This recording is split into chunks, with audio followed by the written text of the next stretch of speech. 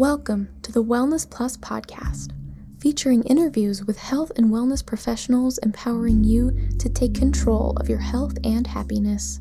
Feel better, look better, and live better today by subscribing right now for new episodes every week. The Wellness Plus podcast is brought to you by wellnessplus.tv and made possible by the generous donations of Psyche Truth Patreon supporters. Now here's your host, certified holistic health coach, Karina Rachel. Hello and welcome to the Wellness Plus podcast. I'm your host, Karina Rachel, and I'm joined today by Joseph Strickland. He's an applied clinical nutritionist of Better Body Clinical Nutrition.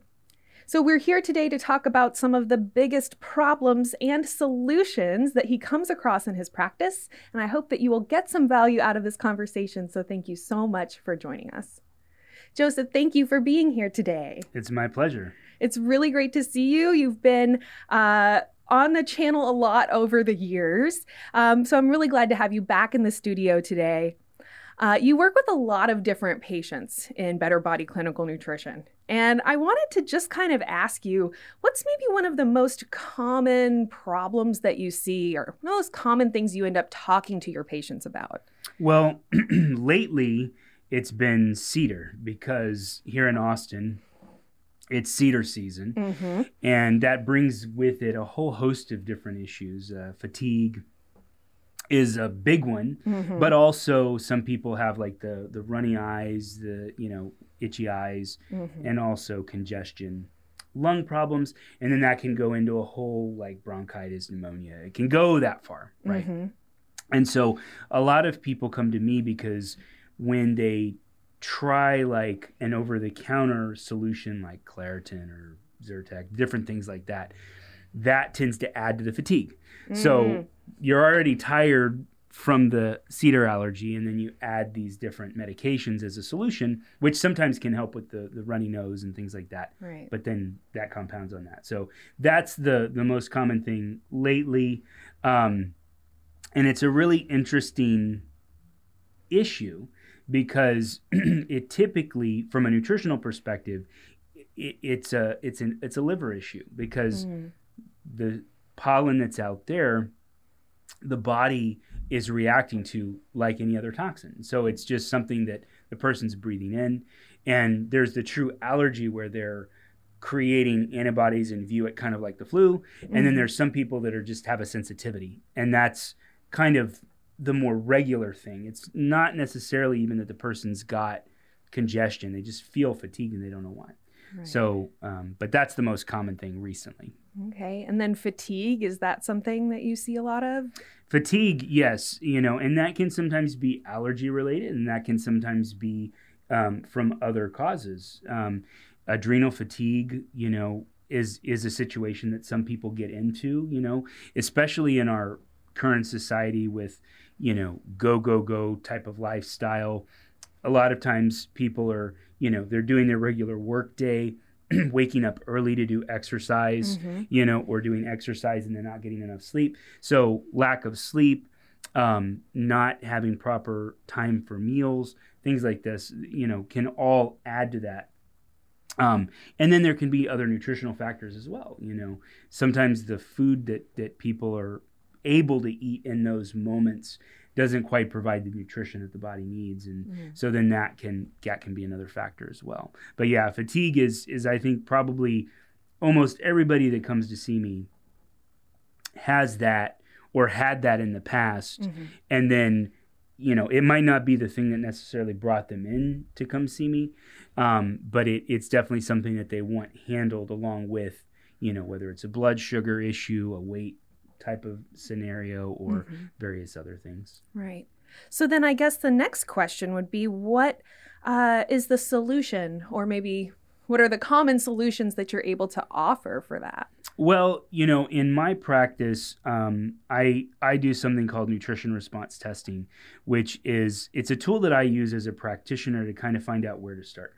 A lot of times there's so many different things that can be going on that trying to handle everything all at the same time, a good example would be, let's say somebody's diet is having trouble, they're having, too much sugar, they're eating fast food, things that are very processed. or the food quality isn't quite as good. There can be a lot of reasons for that. Or the water that they're drinking, maybe they're not drinking any water. That's a big thing, especially with so many different options. There's teas, there's sodas. So sometimes it can be a dietary thing, and then sometimes it's lifestyle. It's very common these days, especially now with these great television shows. There's so much content, via Netflix and Amazon Prime, now Disney Plus, and all these different things. And it's I get overwhelmed just thinking about all the different options there are, for content. And so, when there's 12 episodes, and sometimes they're very, they know how to get you hooked. To keep you binging the show all night long. Absolutely. Right. And so sometimes that binging effect, or going to sleep with the TV on, is another factor, So a lot of times what I do is a very comprehensive approach, and I work to help people over a period of time. It's definitely not something that gets handled, you're going to see me and then voila, the fatigue's gone, because there's usually multiple factors, And so you take one thing at a time, start with having a better breakfast. Once breakfast is a little bit better, then, you can start working on lunch, start handling the sodas, making sure sleep is happening, and then really kind of build up to where a person starts to go, oh man, I feel younger, and that sort of thing. Right. I think too, there's this component that by the time somebody comes in to see you, the problem that they're coming to you for has been a long time in the making. So we live in a very instant gratification kind of culture. But unfortunately, when it comes to actually restoring our health and maybe undoing years or decades of things that were contrary to our health, you're right. This can be kind of a process, stepwise process to actually restore function in the body and get the body doing the things that it was supposed to be doing, and then nailing down those factors in the lifestyle or diet or whatever it may be that have actually created the problem in the first place. Absolutely. And one of the things that's really an easy way to understand that is, if two people have a scratch on their hand, they're having to heal at a cellular level. Those skin cells have to actually repair. And it takes some time. It's not like the commercial on TV where somebody's feeling down and then they take this little pill and then somehow their life is fine. When you're dealing with a cellular issue, it does take time for those cells to, regroup, change. And I think typically it takes a minimum of about 3 months for tissue repair to happen for most organs. So, a lot of times the liver or the adrenal glands or the heart even could need rejuvenation. And, it's going to take a minimum of about 3 months for that process to happen. And that's assuming that the person is actually changing their diet over that 3 months, getting extra sleep and all things like that. So it could take longer than 3 months, especially if somebody is in a real challenging situation lifestyle-wise. There are some serious issues or things that can be hard to work around, people that work overnight.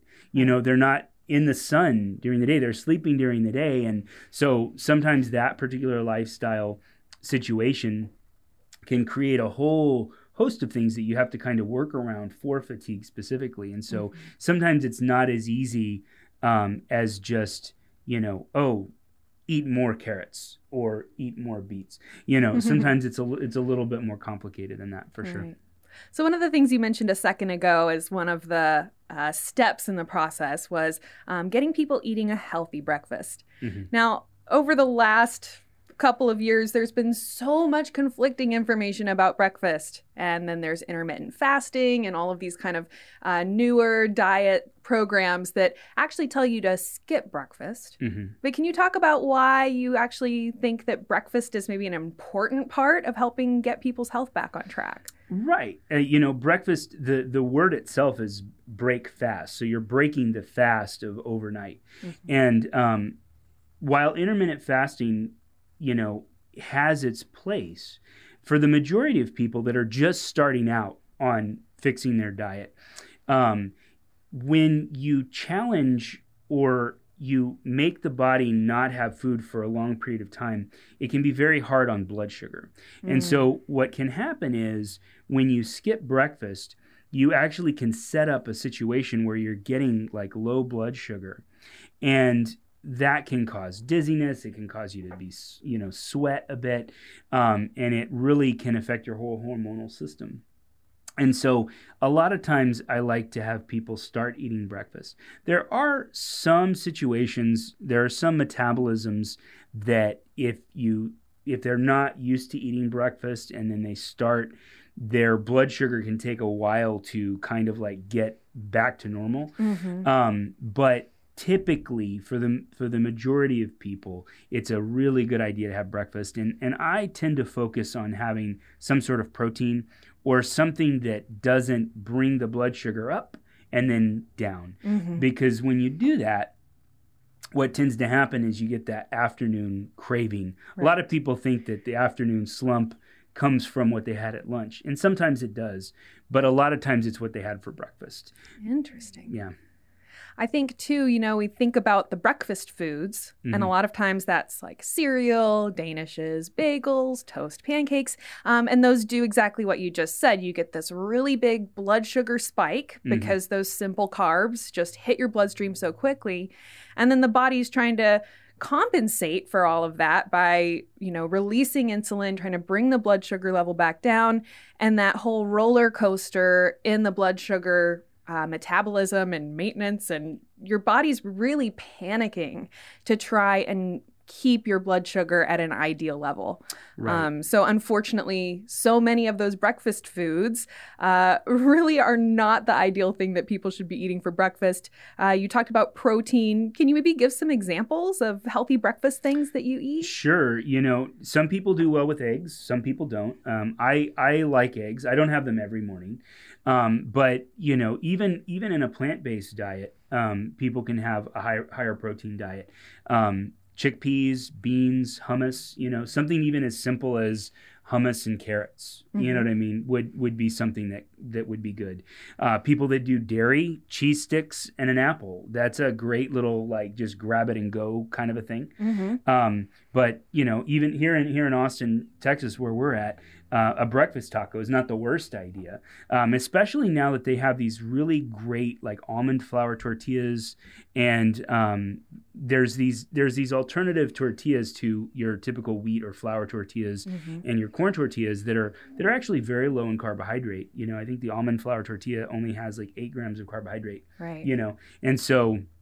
And there's different places. Picnic is a place here locally that has, eggs and sausage or bacon without nitrates in it, and on a tortilla, and that works well for a lot of people. But again, just because somebody maybe doesn't have animal products, you can still have a nice, good, high protein meal that way. So. When we first started the conversation and we were talking about fatigue, and you mentioned the liver. Can you talk a little bit more, I guess, the role of the liver in relation to fatigue and maybe any other issues that you see commonly, where actually dealing with the liver and restoring function to the liver is a really important part of resolving that problem? Absolutely. Your liver does so much. And one of the things that's really, key is that there's a sac underneath the liver called the gallbladder, and that helps with breaking down fat. So the liver not only helps with breaking down fat, but it deals with the toxins that we're exposed to. And some people say, "Oh, well, I'm not exposed to toxins." And I go, "Well, if you ate the bagel, you got the Roundup that was sprayed on that wheat, So Roundup is something that's typically in a lot of our foods. And there's a lot of other chemicals that we're just exposed to by breathing air and various things like that. So the liver has to deal with that. So restoring function to the liver makes it so it can handle those different things that are in our diet, in our air, in our water. If somebody's not filtering their water, for instance, they're getting lead, they're getting mercury. These are just things that they know there's a certain amount of that in there. So restoring function helps with that, but also it helps with breaking down fat. And the reason that that's important is because your nerves and your brain and all your hormones are made from fat. So a lot of times when people come to me and they're upset about low testosterone, or their estrogen levels are off, or their progesterone levels are off, various things like that, I almost always say start with the liver, because that is where those compounds and those chemicals are going to be made within the body. That's the first starting point anyway. Right. And so fat. Also, if somebody's wanting to lose weight and their liver is not handling fat correctly, how can they expect to break down the fat that's in their body? Because the fat that's in our body also stores some of those chemicals that the liver has a hard time dealing with. So the liver really is a really important place to start for somebody that's trying to lose weight, because that's a typical sign, and that's one of the reasons somebody can have a hard time with losing weight, is because their body is having a hard time dealing with those chemicals that the liver would normally handle, right? So it kind of becomes a what comes first, the chicken or the egg, right? Scenario. You want to lose weight, but you've got the chemicals that you have to handle, and you need to break down fat, but you can't break down fat because it's got chemicals in there. And anyway, you get into like a round robin. Right. And then, so I guess, what are a couple of the steps involved in restoring function to the liver? Well, for liver restoration, from a food perspective, handling fats is a good one. So first off, you can start by eliminating the bad fats. A lot of people have said this before, but the hydrogenated fats. And what that means is basically they take a fat that's a liquid at room temperature and they change it over to a solid. So butter would typically be something that would be a solid at room temperature. But if you're making chips and you use butter, it's very expensive. So what they do is they take safflower oil, soy oil, something like this that's liquid, and there's a process called hydrogenation where they actually convert that fat over into a solid. So that way it's not as greasy on your fingers. But the problem is your liver has to deal with that. So a lot of these vegetable oils that don't have the proper ratio of omega-3, 6, and 9, that's a good place to start, is making sure your body's getting good fats.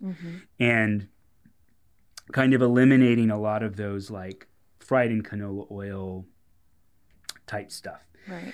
And so that really is a good place to start. And then the next place to start is, get rid of some of the things that affect your blood sugar, because your blood sugar has a lot of effect on your whole hormonal system, and that stresses out the liver as well. Wow. So eating in a way that keeps your blood sugar balanced, and then also handling those trans fats, and then getting on good fats, which, butter, coconut oil, and olive oil, if it's not cooked, can be good. And then flax oil is one of the best as far as balance of 3, 6, and 9. In fact, there are several different protocols out there for handling tumors in the body. And flax is the only oil that has been proven to actually reduce tumors in the body. Gerson is the doctor that figured that out back in the 1940s, and he's got a whole study on it. But basically, that flax oil is a really good oil to have, and it's really good for the liver. So flax oil, butter, and coconut oil, those are some good ones. And then olive oil too, as long as you're having it on a salad and not, cooking with it. Right. We'd like to briefly interrupt this interview to remind you that this podcast was made possible by listeners just like you. Become a supporter at patreon.com/psychetruth, where you can watch the video version of this episode and all our podcast episodes. Plus, you'll gain access to over 500 videos of exclusive content, including premium courses and behind-the-scenes peeks. Help us keep this information free by visiting patreon.com/psychetruth. That's patreon.com/PSYCHETRUTH.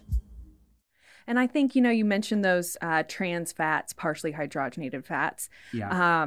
There's such a kind of sneaky way that those end up in more foods than you would imagine. So you can think about, okay, potato chips, something I know I probably shouldn't be eating. But the unfortunate thing, I'm such an avid label reader. I'm Right. like the kind of person who'll spend hours in the grocery store because I just really want to read every label. Totally. And you'll start seeing those partially hydrogenated oils in almost everything, and even products that say on the front, 0 grams of trans fat. It's so insidious, but it really is one of those, I don't know, I think very detrimental fats. They actually even, were comparing like the monounsaturated, unsaturated fats and looking at, which one is the most harmful. And the trans fats just totally took the cake, like Right. way more harmful than any of those monounsaturated, unsaturated fats, which tend to, I think, just be really confusing for people. They start Totally. hearing all these different names thrown around, and then it's like, oh my gosh, well, what am I allowed to eat? And it can start to feel really overwhelming. So one of the things that I often offer to people is just looking to reduce those foods with a really long ingredient list. Totally. If you don't want to be the person like me who stands there and really reads every single thing on the list, you can usually just glance at an ingredient list and pretty quickly tell, like if you got a bunch of weird chemical sounding names on it, or if it looks like things that are mostly food, actual foods in there. And that's a really good place to start, because if you're looking to just eat real foods and prioritize, like you said, even things like olive oil, coconut oil, avocado, things that are not chemically created, man-made, weird chemical. Typically, those are going to be far more healthy for you than any of those processed foods. You had mentioned earlier just trying to avoid processed foods. And I think those trans fats are one of those big problems that once you start to reduce those foods in your diet, you'll find you're not eating nearly as many of those kind of hidden trans fats that the food industry is kind of sneaking in, because it's a lot more affordable for them to use those types of oils. Yeah. Honestly, there's a lot of times in my health coaching, people will ask me, well, Karina, why do they even put all this stuff in the food? If it's so bad for us, why do they put it in the food? I'm like, well, we could talk about that. It's cheaper for them to use something that's man-made that they can make in a factory rather than actually having to grow the food itself.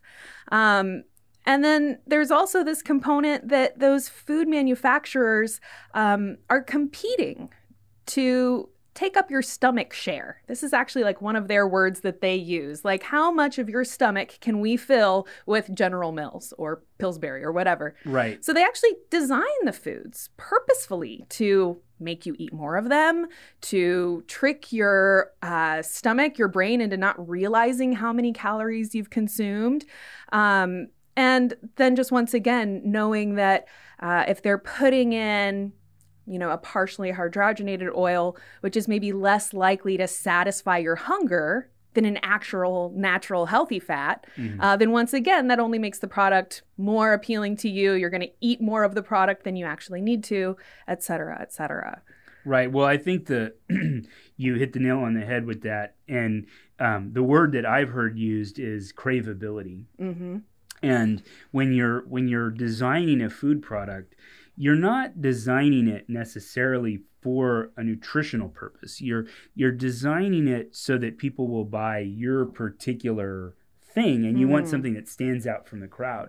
And there's 2 studies that were done, one on Doritos and one on Oreos, where they just looked at how addictive these things are. And in both of those studies, without going through them fully, the conclusion was basically that those were more addictive than cocaine, And so, and if you just literally, all you have to do is just Google Doritos rat study, Oreos rat study, and you'll find it. They were done by universities, and in one of them, the rats actually got to choose between cocaine, carrots, and they had them have Oreos for a while. Then they stopped it and they tried to give them the carrots, and basically they starved to death. They chose death versus eating carrots. Wow. In that particular case, the ones that ate cocaine, they went ahead and they ate carrots. It took them like 2 or 3 days to go around to eating the carrots, that withdrawal phase. But, so a lot of these foods are designed for craveability, and craveability is just another word for addiction, right? So a lot of these things are very addictive.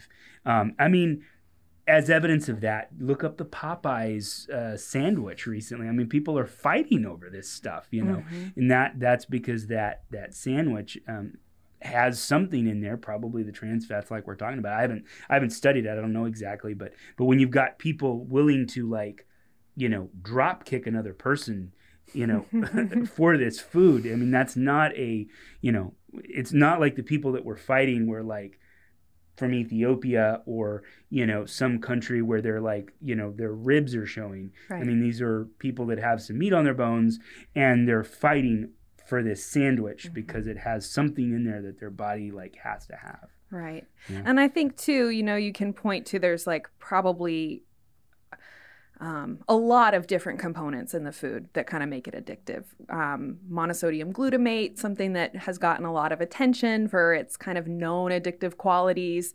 The trans fats we talked about, the simple carbohydrates, that enriched white flour that gives us the big blood sugar spike. Mm-hmm. It also kind of triggers that reward response in the brain. Oh, yeah. So I guess my next question is, how can people get away from those foods?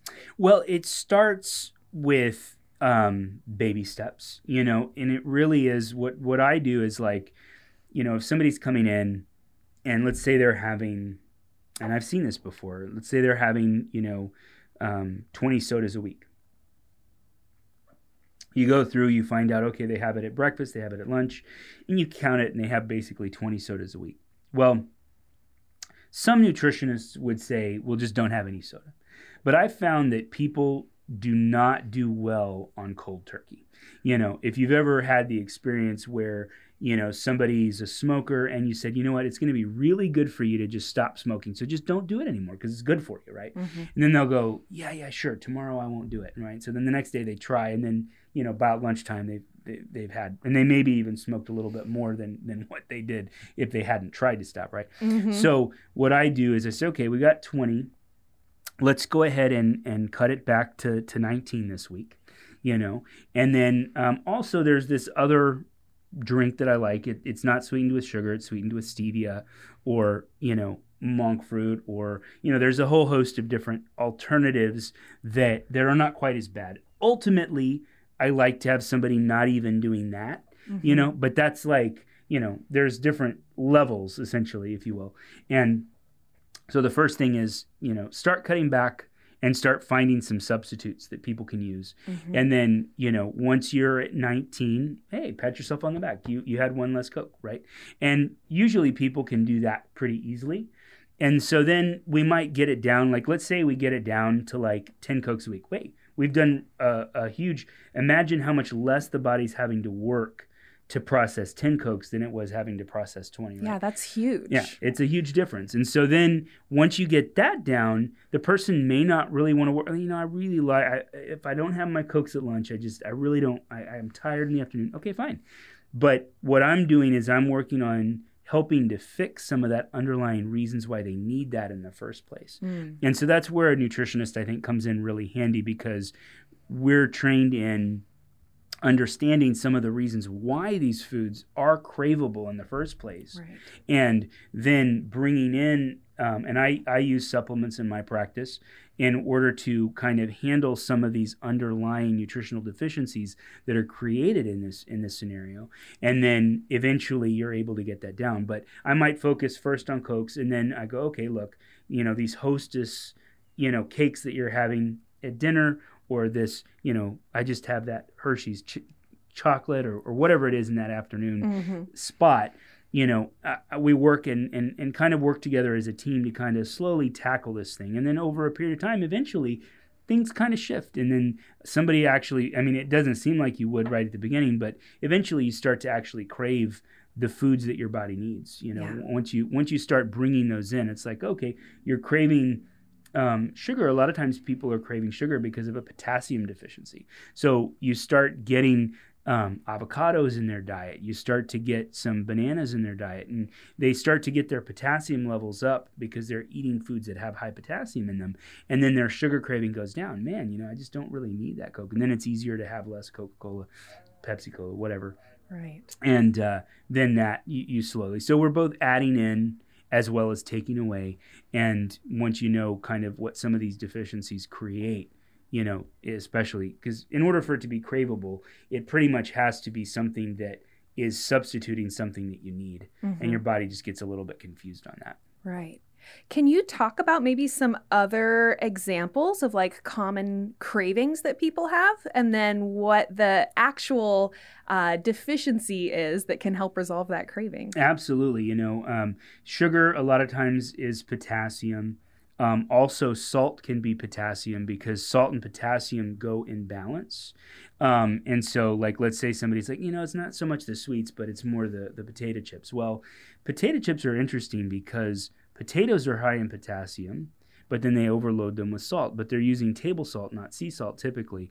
And so that creates its own confusion because the person may just be lacking both salt and potassium, in that scenario.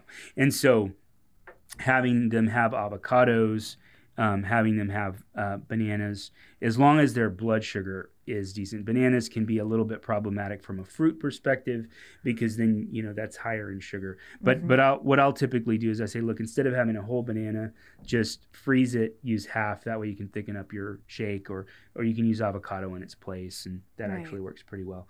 But those are common there. And then other deficiencies, a lot of times people have a magnesium deficiency, especially if they're, they notice they're like eye twitching, or they're noticing that their muscles are cramping, or there's something called restless leg syndrome these days, which is like that, I put that in quotes. It's like a disease, but really, it's a magnesium deficiency. Essentially, is what that is most of the time.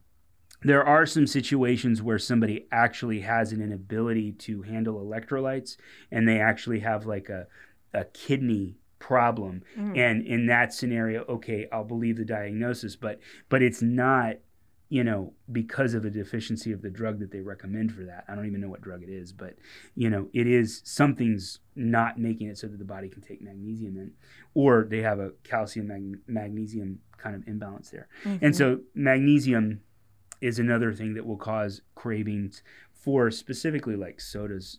Phosphoric acid that's in the soda is very acidic. And so if somebody's been having Cokes for a long time, it can actually cause kidney stones, which is a buildup of calcium in certain areas of the body, but that happens because of that magnesium deficiency. So anyway, but those are some examples of different things, but usually it's minerals, and our bodies tend to get depleted in minerals because the way that the soil that we grow our food in has changed. Before 1950, they did something called crop rotation. And so there's 77 minerals in the soil. And, one season you'd grow oranges, another season you'd grow bananas. You change it out because out of those 77 minerals, different fruits or vegetables use different amounts of those minerals. And so then in order to make it so that the soil didn't get depleted, they would do this crop rotation. Well, after 1950, after World War II, they started to do what's called fertilization. And so with fertilization, they just basically put 3 minerals in there: phosphorus, nitrogen, potassium. They leave out the other 74, and they just keep doing that. The only problem with that, well, there's 2 problems. One, the vegetables and fruits become deficient in those other minerals. Their immune system gets lowered, and then bugs start to eat it. And so then you end up with having to use chemicals and pesticides, which is what we're dealing with now. But now we get the chemicals and pesticides with this lower nutrition value. UT did a study back in 2007 where they looked at the nutrient content of an orange in 1950 compared to an orange in 2007, and you needed 50 oranges in 2007 to equal one from 1950. So that's an example. You can just look up University of Texas orange study, and you'll find it.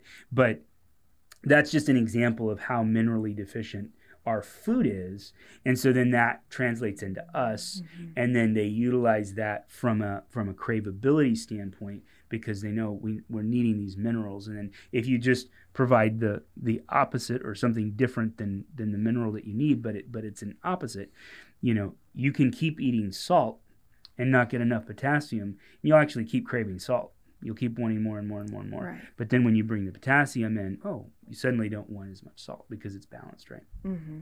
Yeah.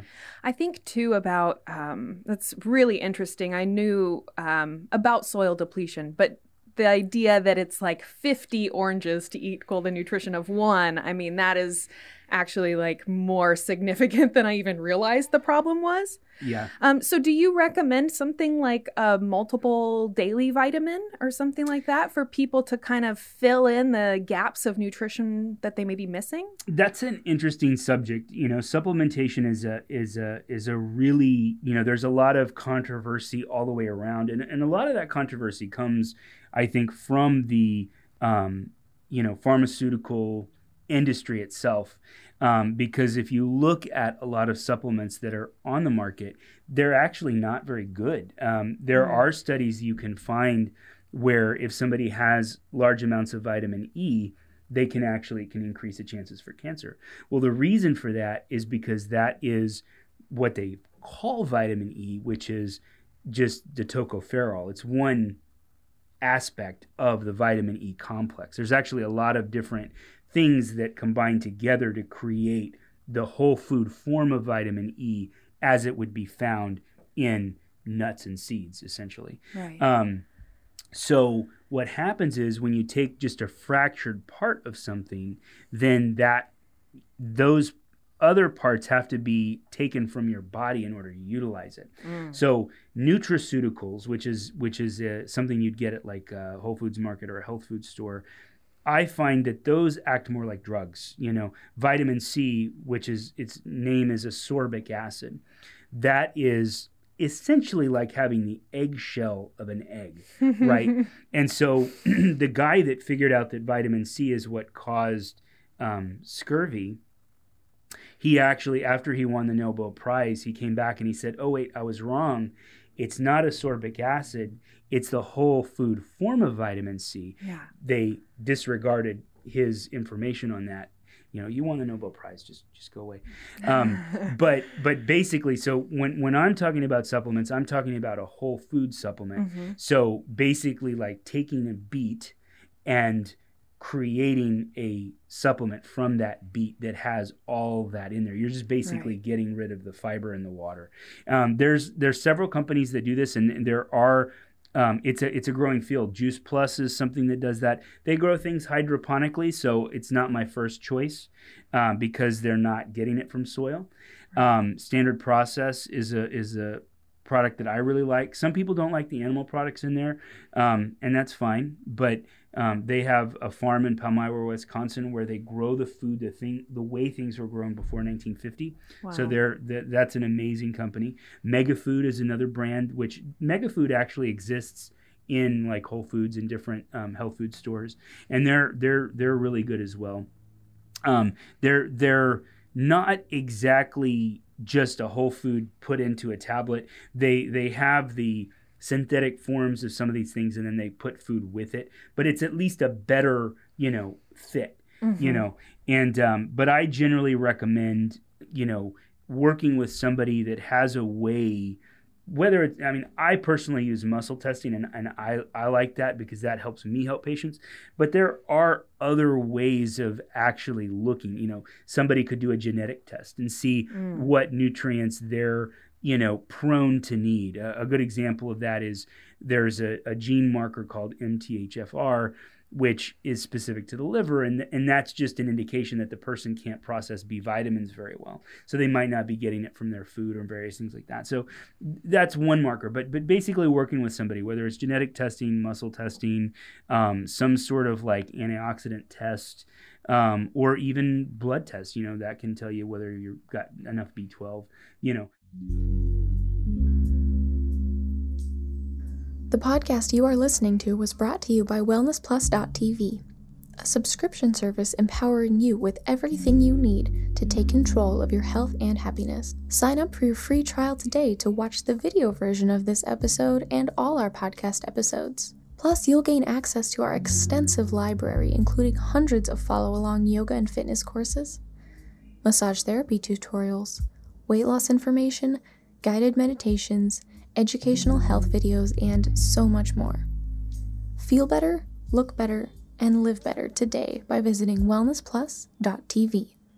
So finding a practitioner that somebody trusts and that has results with other people so that they can guide you kind of in what, is the best thing for you specifically. Exactly. And I think too, there's a lot there's just so many products out there now that it's really easy for people to, unfortunately, maybe be even like wasting their money on either things they don't need or things that don't actually contain the things that they need. Like you had talked about the synthetic vitamins, right, where you're just getting little chemically created parts of things. Oh, this is the same molecule that you get out of the inside of an apple. So we just recreate that molecule. Right. But then you're right. The body can't use it the same way as it does when you just eat the apple or the banana or whatever it might be.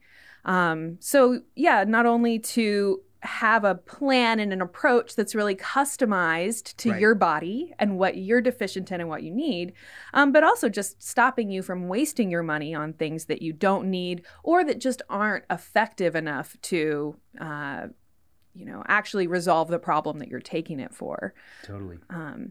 You had also mentioned earlier, we've talked about a lot of things here, allergies, adrenal fatigue, this kind of problem of a congested liver. Mm-hmm. I've heard people talk about it before, like a clogged up air filter. Yeah. And at a certain point, if the air filter is just completely clogged, nothing goes in, nothing goes out. You just kind of have this like stagnation problem going on.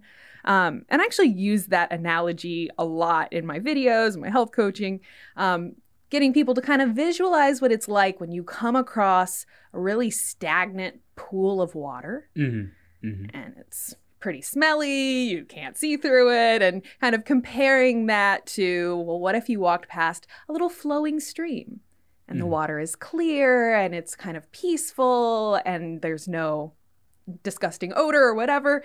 And I think that analogy can kind of create what's happening for a lot of people, whether it's that the liver is congested and there's a stagnation from that, or actual like physical stagnation, they're just not active enough. Stagnation of the lymphatic system, which is this whole other important kind of transportation system of the body. There's kind of all of these different areas where your health can kind of hit that roadblock or hit that clogged up air filter, so to speak. So I guess my next question for you would be, what are some other, common roadblocks or common things that you find yourself having to address in your practice? Well, diet, I think, is number one, and that sugar is one aspect of that, but also, food quality. And I think another really common thing is just getting people to give a focus to themselves. It's so easy for us to lose sight of the fact that in order to have health, you have to maintain it. And, it's very easy to kind of think, and guys, are especially bad at this, where let's say they have a pain in their shoulder. They go, oh, you know what? It's just going to go away, but really paying attention to our body and doing the things that are needed in order to keep it well maintained. Good example is on a car with tires. let's say that the alignment's slightly off and those tires are wearing incorrectly. Well, you can keep replacing the tires, right? Or you can get the alignment right, and then tires won't be as big of a problem, and then the car runs better, right? Mm-hmm. So, gas mileage is better. That has an effect on the efficiency of the engine, things like that. So nutrition really is a field where, if you put junk in, then you get junk out. And the old saying, you are what you eat, is very true.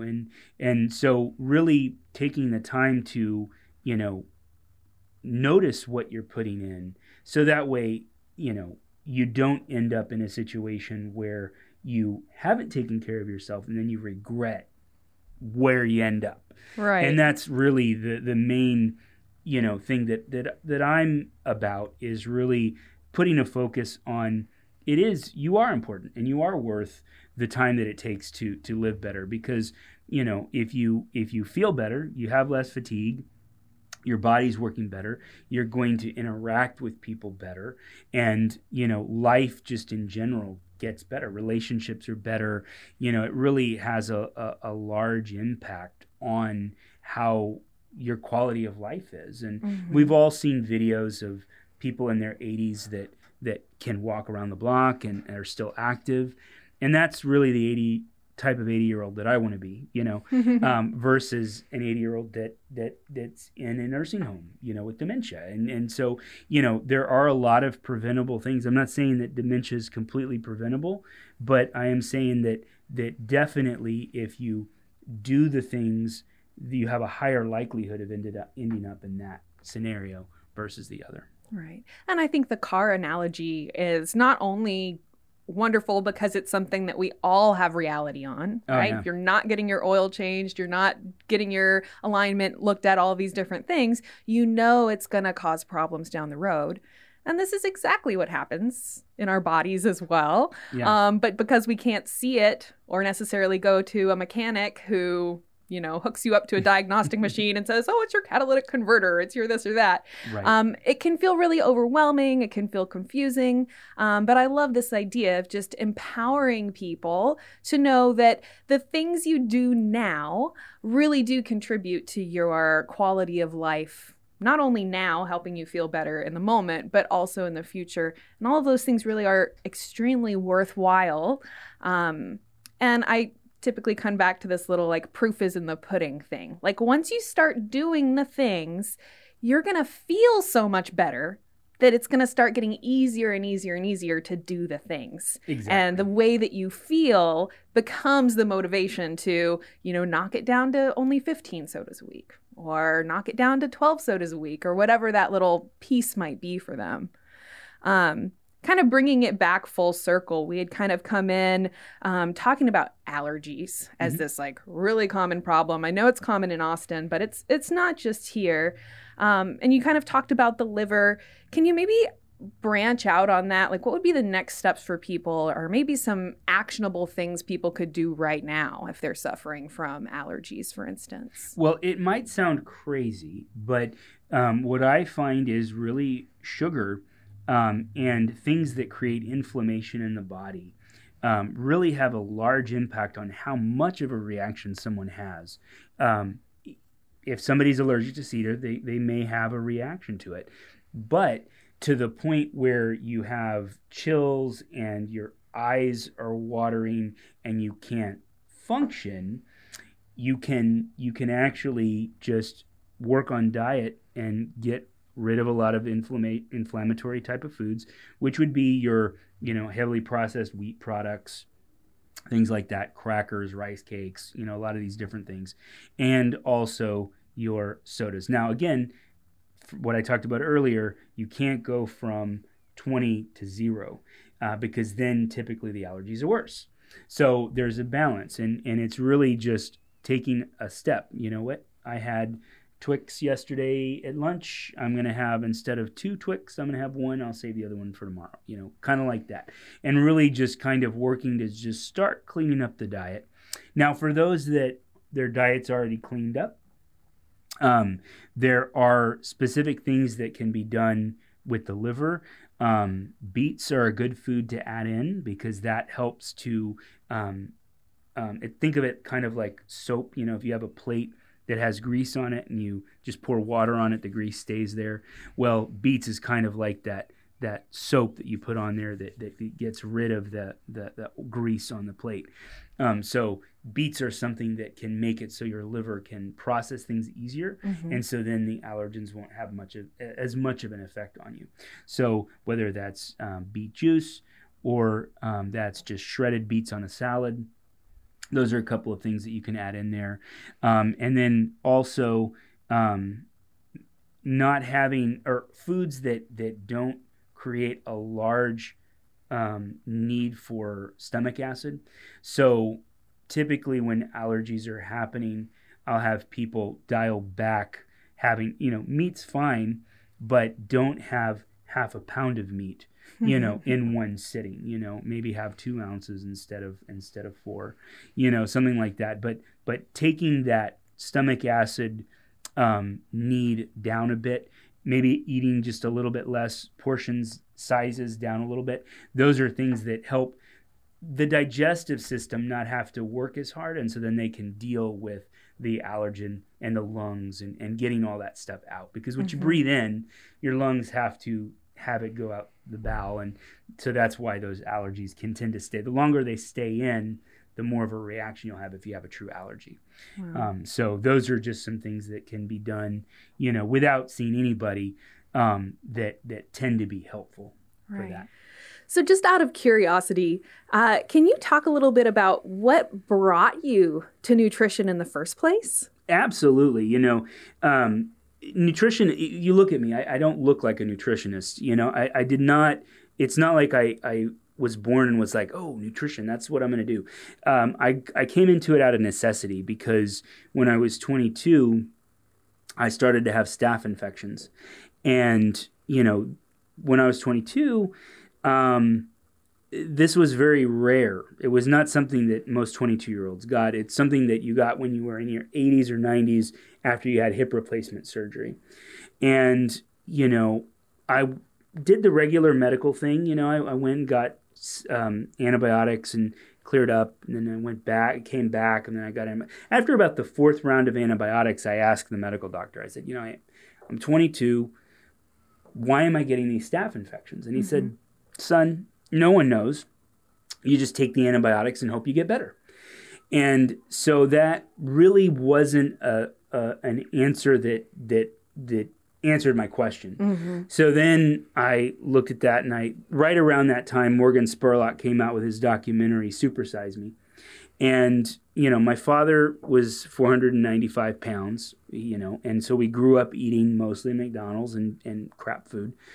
And so I saw that documentary and I was like, wow, it's amazing how much of an effect that food had on that man. He got depressed. He had his cholesterol go up. The doctor was basically saying that if he had been an alcoholic, he would have put him in like inpatient care or, been committed or something. And I was like, oh my gosh. So, wow. That documentary kind of pointed me in that direction.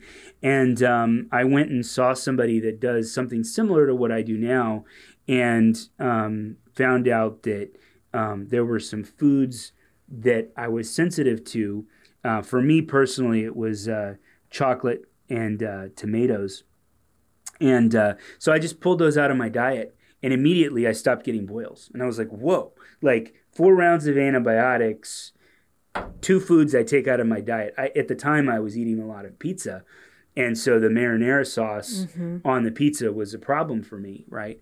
And so anyway, so that's kind of what got me into nutrition. And then in learning it for myself, there was a lot of information starting to come out about gluten sensitivities and people that had problems processing the particular protein from wheat.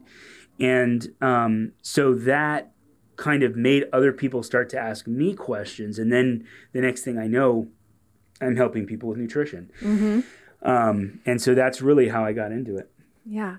I think, too, there's oftentimes kind of that personal struggle that brings us into it. Because in the mainstream, of course, now I will say the mainstream has become much more vocal about this. It's not so much of a, kind of hidden truth. Right. But for so many of us, and for, you could say the last 60, 70 years, that information was just kind of, the select few, so to speak. And I remember when I was a kid and there would be like the health nut families and you just thought they were like crazy or something. Like, oh man, that poor kid that can't eat McDonald's. Well, then once you kind of come onto the other side of it and you're kind of able to see with the new glasses on, so to speak, you really can see that changing your diet and even giving up, quote unquote, foods that you love, foods that you couldn't live without, usually it ends up being actually much easier to give those foods up if that means that you don't have to live with these horrible problems anymore and keep, like you said, going back through the antibiotics or the drugs or the steroids, really, really common now, prescribed for almost everything. Right. And typically, not only do those things not actually resolve the problem and prevent the person from having that problem anymore, but then it's got its own whole slew of issues that it brings about. So I love that our culture is starting to become more open to this information, and even the mainstream is starting to be like, okay, we have to report on this. We have to tell them, right? So I think that it is kind of a sign of the times, you could say, that things are starting to transition over more, and just making this information more available to people. So it's not like, wait, you did what? You stopped eating flour, Right. It's becoming more accepted. And then as people start to experience how much better they feel when they start making these little changes, then proof in the pudding again, that becomes the impetus for them to share it with more people, tell more people about this. How could you not want to help somebody else live better and feel better if you know that there's something really pretty simple that they could do to have those things and be feeling better. Yeah, absolutely. I remember back when I first started my practice in 2008, and, even doing some of the first videos that we did with Psyche Truth, there's still my video up there from when I talked about wheat. And what was interesting is I did that video before the book Wheat Belly came out. And in there I talk about, Dr. Harvey Wiley and this fight that happened about 1908 where, he got cocaine out of Coca-Cola. And then the next thing he sued the Pillsbury Company. And then, so I did the whole video on that. And, it was about 4 years later that Wheat Belly comes out. And then it's like, oh gosh, mainstream, everybody's doing gluten-free. And so it was kind of interesting to be almost a pioneer to some degree in that world. And now it's, you see EpiPens in schools and, there's an awareness of sensitivities and allergies that just wasn't there before. And part of that is because there's more of it. And I think that a lot of that is driven by the fact that, we kind of looked at those people as health nuts, and when Whole Foods Market kind of started in the late 70s, early 80s, it was like, oh, that's a cult, that's like just like you're talking about. And, it has become mainstream because it has been out of necessity, when there's a study called the Pottinger Cat Study. And what Dr. Pottinger figured out back in I think it was the 30s, is that basically his question was, does genetics determine a person's health or does nutrition? And what he did is he did this study where he had a group of cats that ate their native diet, which was raw rat. And then he had a group that ate, some sort of like pedigree or some, cat food. And what he did is he looked at them generationally. And the ones that ate the raw rat, they maintained not having diabetes, not having cancers, things like that. The group that was eating this pedigree, basically the first generation started to have some joint problems. They started to have some birth defects.